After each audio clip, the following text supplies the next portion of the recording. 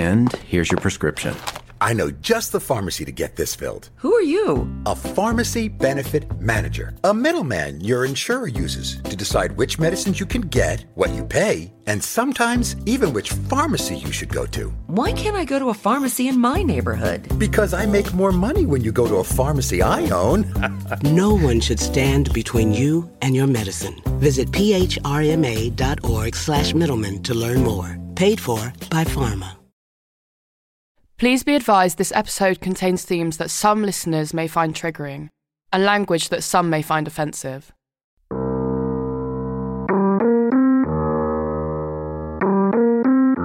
My name is Maya Howells. I am one of 20,000 women and men who have been spiked in Britain today, but that number is just the tip of the iceberg. And that iceberg led me to start this podcast. In this episode, there's a breakthrough at the heart of the government. Brand new inquiry, this time into drink spiking. I discover what we can learn from trolling. Do you genuinely believe that I wanted to be hospitalised? And I hear from Ted, a male victim of spiking. It just feels unfair, like it's just completely out of your control.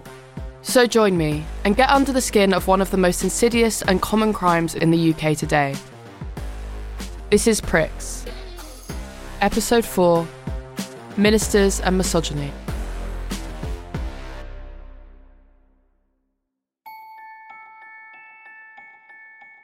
It's the 9th of December, 2021. Everyone is gearing up for Christmas, even though a new strain of coronavirus, Omicron, is threatening to spoil the festivities. But today, I'm delighted, because the government have made an announcement that they're launching an official inquiry into spiking. It's such a big step that it's even being reported on the TV, on the national GB News. Home Affairs Select Committee will be holding an opening session today into its brand new inquiry, this time into drink spiking, and they'll be taking evidence from victims. Reports emerged of a new form of spiking that involves individuals being injected whilst on nights out. This is huge. When I launched I've Been Spiked, I didn't know how far the message would travel, or what good it would do. But to have the government promising to look at the issue, it means there's a real chance things could change. They've said they're going to look at the amount of spiking, understand the impact, look at what the police, the nighttime industries, universities and hospitals are doing, and whether they can do more. And they'll look at the support that's available to victims, and the treatment and care that's on offer. The inquiry is calling for people to write in with their experiences by the 19th of January 2022. So I immediately took to social media to spread the word. To whom it may concern, my name is Maya Howells, I'm 23 years old and from South London. In February of 2020, I had my drink spiked in a local nightclub.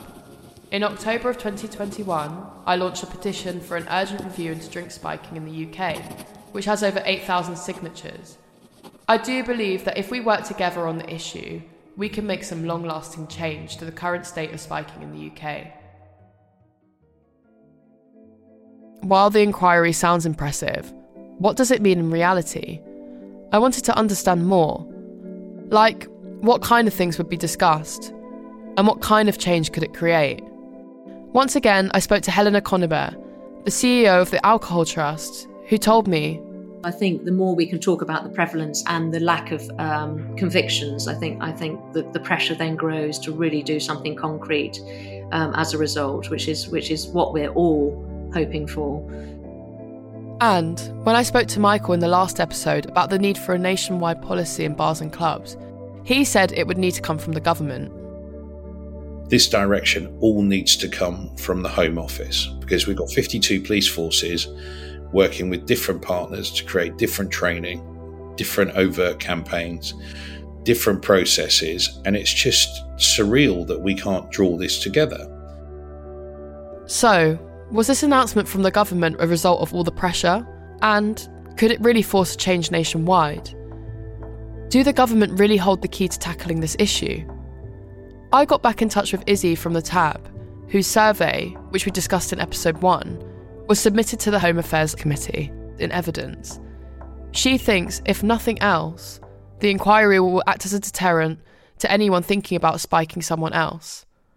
This is an issue that's on the national agenda now, and people do care, and people are, trying to look into it and trying to make change. And I think as well, to show perpetrators, like, you can't just do this and think, like, oh, I can do it because I'll get away with it. But I think the inquiry really shows that, this is something that we care about. This is something that will be investigated. This is something that you could get caught doing, and you can get held to account for. Not to be too jargony, but the main focuses of the inquiry are exploring new protocols and procedures across the nighttime industry and looking at the police response to spiking victims. New rules to make us safer. But I'm not sure if that tackles the wider issue of why it's happening in the first place. When I spoke to Charlotte Proudman, a lawyer specialising in violence against women, she was equally sceptical about the real impact of new rules and regulations. I don't think we're ever really going to see an enormous sea change, because all we're doing is putting a plaster over some of these issues as if they're discrete rather than part of a wider issue and a wider picture of violence against women and girls. And that, I think, has to be the crux of the problem, doesn't it? Charlotte is saying that, in her eyes, making changes within the police or in bars and clubs won't make any difference. So what will? What is really at the crux of this problem? What do we need to tackle? To make sense of that, I've been back over dozens of the stories sent to the campaign. I've looked for clues, patterns, anything which could point me to the underlying reasons why this is happening. And I spoke to dozens of victims firsthand. People like Sharon Gafka, who you'll have heard from in episode 2. She was a Love Island contestant on Series 7, as well as a civil servant and female rights activist. And she's been talking openly about her own experiences with spiking, which she thinks has happened to her around 6 times. On the first occasion, I was in a club. I was perfectly fine. 1 minute, one of my friends had overdrank and fell on the floor. So I left my drink on the side, picked her up, put her in a chair, and then went back to pick up my drink. So I'd left it unattended. But, fortunately or unfortunately, it wasn't a very high dosage or whatever. So I wasn't unconscious. I was just very ill the next day. And Sharon's next experience of spiking was even more dramatic. The more recent and shocking experience for me was the experience that I've been more vocal about, which happened to me just after the first lockdown in 2020. That was, complete broad daylight by a complete stranger. My friends and I were kind of like reuniting after spending months apart during lockdown and celebrating my friend's birthday. It pretty much, I describe it from like 0 to 100, because 1 minute I was perfectly fine I'm pretty sure I had some like chicken salad and some squid or something, and then all of a sudden being carted away in an ambulance with no memory of what happened to me. Sharon has been using her profile to raise awareness, and she's collected over 1,000 testimonies which have been submitted in evidence to the Home Affairs Committee. I've had a very wide range of ages and demographics reach out to me. So it's not like one particular community where it's more prevalent, but the different types of spiking is you can see in different demographics. For example, like the male testimonies I've tended to receive tend to focus on their friends putting a recreational drug in their drink because they think it's a joke. Whereas with women, it tends to be more that there's an aim to cause physical harm to somebody, whether it's sexually or violently. The youngest victim I had reach out to me was pretty much 14 years old. And some of the responses to her campaign have been pretty disturbing. Because I have like this online platform, I'm leaving myself more vulnerable to trolls and those kinds of messages that I didn't want. That I think one thing that really like blew up is when I did that little interview with GMB. The moment I walked off the set, my phone literally was like explosive. I had to turn off all of my notifications for every social media app that I owned. Most of the trolling or nasty messages I've received off the back of sharing my story are from men.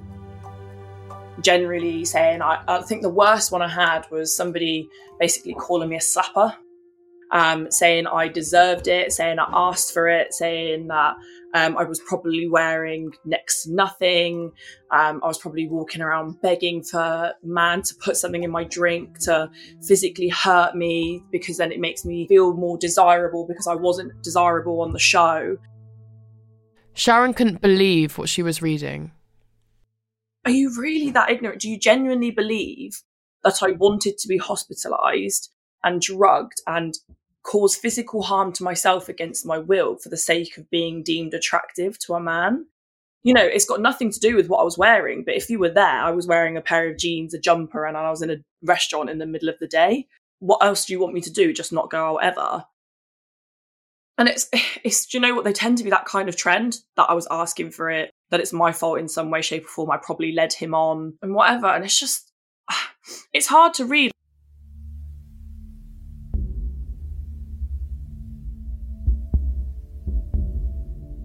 Sharon's experience of trolling, of men commenting and passing judgment, throwing insults and spreading hate, I've had that too.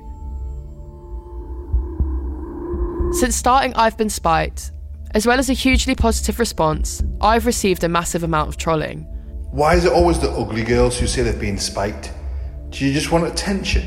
You're probably just saying this because you had a one-night stand and don't want to admit it. Maybe you're being a prick tease and you got what was coming to you. Is this it? Is this what these men really think? Perhaps this attitude is the crux of the issue that Charlotte was referring to. A deeper issue that rules and regulations simply can't prevent. The public consensus is to tune out and disregard the nasty little keyboard warriors, though that's easier said than done. But rather than dismissing what these idiots are saying, let's examine it a little more closely. Maybe it can teach us something. Maybe the trolling and the spiking go hand in hand for a reason.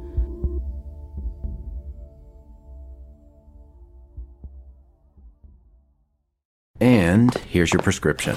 I know just the pharmacy to get this filled. Who are you? A pharmacy benefit manager. A middleman your insurer uses to decide which medicines you can get, what you pay, and sometimes even which pharmacy you should go to. Why can't I go to a pharmacy in my neighborhood? Because I make more money when you go to a pharmacy I own. No one should stand between you and your medicine. Visit phrma.org/middleman to learn more. Paid for by Pharma. So what does psychologist Emma Kenny make of trolling like this?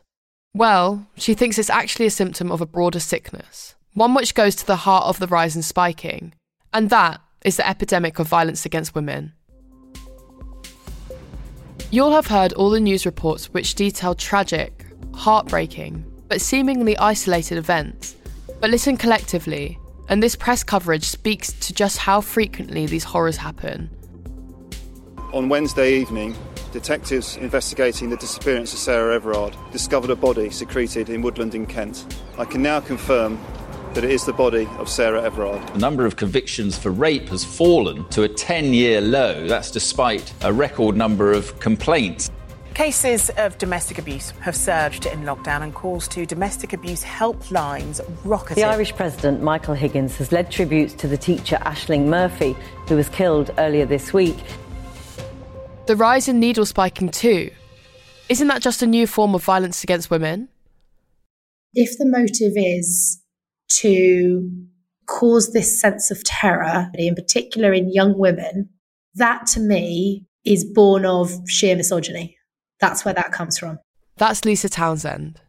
She's the police and crime commissioner for Surrey. She's also a spiking victim. And, refreshingly, she doesn't shy away from the M word. Misogyny. If your aim as somebody who is committing this crime, and it is crime, it's an assault, is to strike fear into these women and make them feel scared of going out, making them feel scared of going to bars and clubs, that's just straightforward misogyny. It comes from a place of misogyny. And that I find really quite chilling. So here lies the crux of it all. Misogyny is like a weed in your garden that refuses to go away. Tackle one strain and another pops up in its place. And psychologist Emma believes that acts of misogyny, from trolls sending threats of rape on the web, to the rise in domestic violence, to increased incidents of needle spiking, is so persistent at the moment because society is going through a period of change. I think for men in the past 30 years, it's been very confusing. Understandably, the level playing field at work is far more equal. Women are meeting themselves as contenders in every element. Women can have babies. We are creators. We are incredibly powerful in that way. I think we underestimate the impact that men see about the fact that we can do that stuff. We're often the people who keep the home in certain scenarios. We're often the people who bring our children up more than the men. That's a powerful position to be in. We're more than equal in those situations. So is this a case of deeply ingrained and deeply misaligned expectations? Bear with me here. Essentially, society subjects men to a barrage of messages which places them as masters and kings of their own lives. They are the ones in charge. They are the ones who make up the rules. And these messages come from film, like this shocker from American Pie. There's gonna be an Eastern European chick naked in your house. You're not gonna do anything about that? What am I gonna do, huh? Broadcast her over the internet? You can do that? No, I cannot do that to her. Man, if you don't have the guts to photograph a naked chick in your house, how the hell are you ever gonna sleep with one? We hear men's take of consent in music like Robin Thicke's Blurred Lines.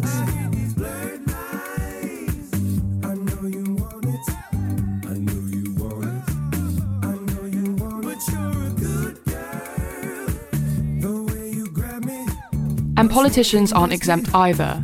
Here's Donald Trump with his own take on how we should treat women, captured by Access Hollywood on NBC. And when you're a star, they let you do it. You can do anything. Whatever you want. Grab them by the pussy. You can do anything. These messages are everywhere, in television ads, in porn. They've been reinforced at work, at home, at school, at uni, and by lad culture. I mean, it was less than 10 years ago that Zoo and Nuts magazine were talking about women as pieces of meat. But thankfully, society is making headway. These presentations of women are becoming outdated, reviled even. Women are no longer, in theory at least, seen as merely consumable, amenable objects. And Barrister Charlotte Proudman believes it's this gear shift which accounts for the rise in most outwardly misogynistic subculture of all, incels. The incel movement, interesting, very dangerous as well. I wonder if it's become a tool for them to be able to retaliate towards women who they feel are withholding sex from them, or they feel have somehow turned them down, or that they feel that women are behaving in such a way as to prevent them from being able to access their power in society, the kind of power that was promised to them. And then they feel that it's been run by so-called feminists.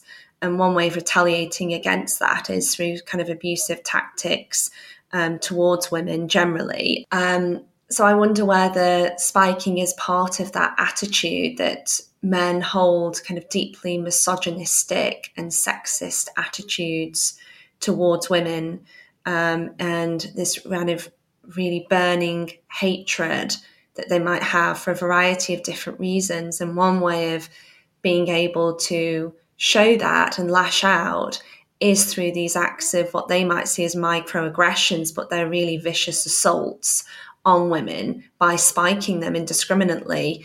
Psychologist Emma Kenny echoed Charlotte's thoughts, going even further. I think it's terrorism. I think it's radicalised young men who are being told to ingest misogyny and to believe that women are daring to say no. Their whole premise is they believe that women are here to serve men. But then Emma said something which took me completely by surprise. So if I'm seeing young men struggling, it's not okay for us to just go, well, they need to do better. No, that's not true. We need to do better. Society has to acknowledge that as well. What does she mean about young men struggling? Why on earth shouldn't we be demanding them to do better? Emma explained. There is a negative, in my view, around the way that we treat each other in our society. And I think that until we challenge those issues and create a more harmonious community, we're going to see these kind of things happen again and again. There's got to be these other people who aren't necessarily spiking girls, but might not think there's any issue with it. So young men may think that it's wrong, but it's no big deal. And I think we need to challenge what's going on in young men and the way that they feel about the world, because I think we're missing things that we need to hear from them as well. So I think there's a whole overhaul required of how we understand our youth and how we understand the developing youth into young adults and onwards, so that we kind of figure it out. And, as Charlotte says, that overhaul needs to start from the grassroots up. Education has to start very young. I mean, we've heard a lot in the news about rape culture within schools, even as young as a primary school, for goodness sake. And then lack of understanding about consent and healthy, intimate relationships, respect and mutuality. And if people are having healthy sexual relationships, whether, as teenagers or as young adults and adolescents, then surely there'll be less cause for the need to spike women's drinks, because they'll want to have a relationship or an intimacy with someone that is consenting to that and will understand what consent actually means in practice. For others, there may be an awareness that men could do more, but a lack of understanding how. Lisa Townsend is the Police and Crime Commissioner for Surrey Police, and she's also a victim of spiking. From her position, she's seen the problem firsthand and been a part of wider conversations about how society needs to change. Wherever we see this kind of behaviour, we call it out. Some of the most interesting conversations I've had around this issue are with male friends and male colleagues. I think they often feel quite helpless in the preventing violence against women and girls space. And, my husband and male colleagues and friends have said, well, what can I do? And my answer is always the same, which is whenever you hear something, whether it's a friend or another colleague, or you hear somebody saying something and it's not acceptable, that you say it, you call it out, you say that's not okay, that's not acceptable.